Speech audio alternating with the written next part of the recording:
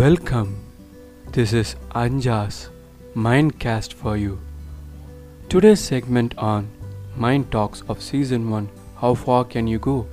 My dear listeners, in this we are going to see about how we can forge ahead no matter how hard it is.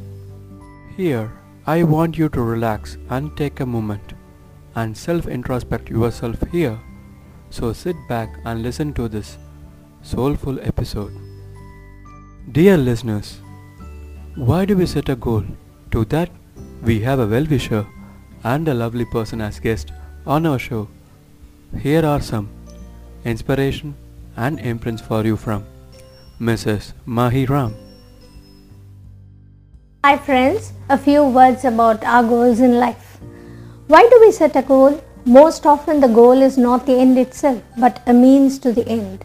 Every goal contributes to an underlying cause. As an example, running a half or full marathon may be a goal towards increased stamina or endurance training, which is the underlying cause. One then sets his or her mind and starts focusing on the goal and trains hard in achieving it.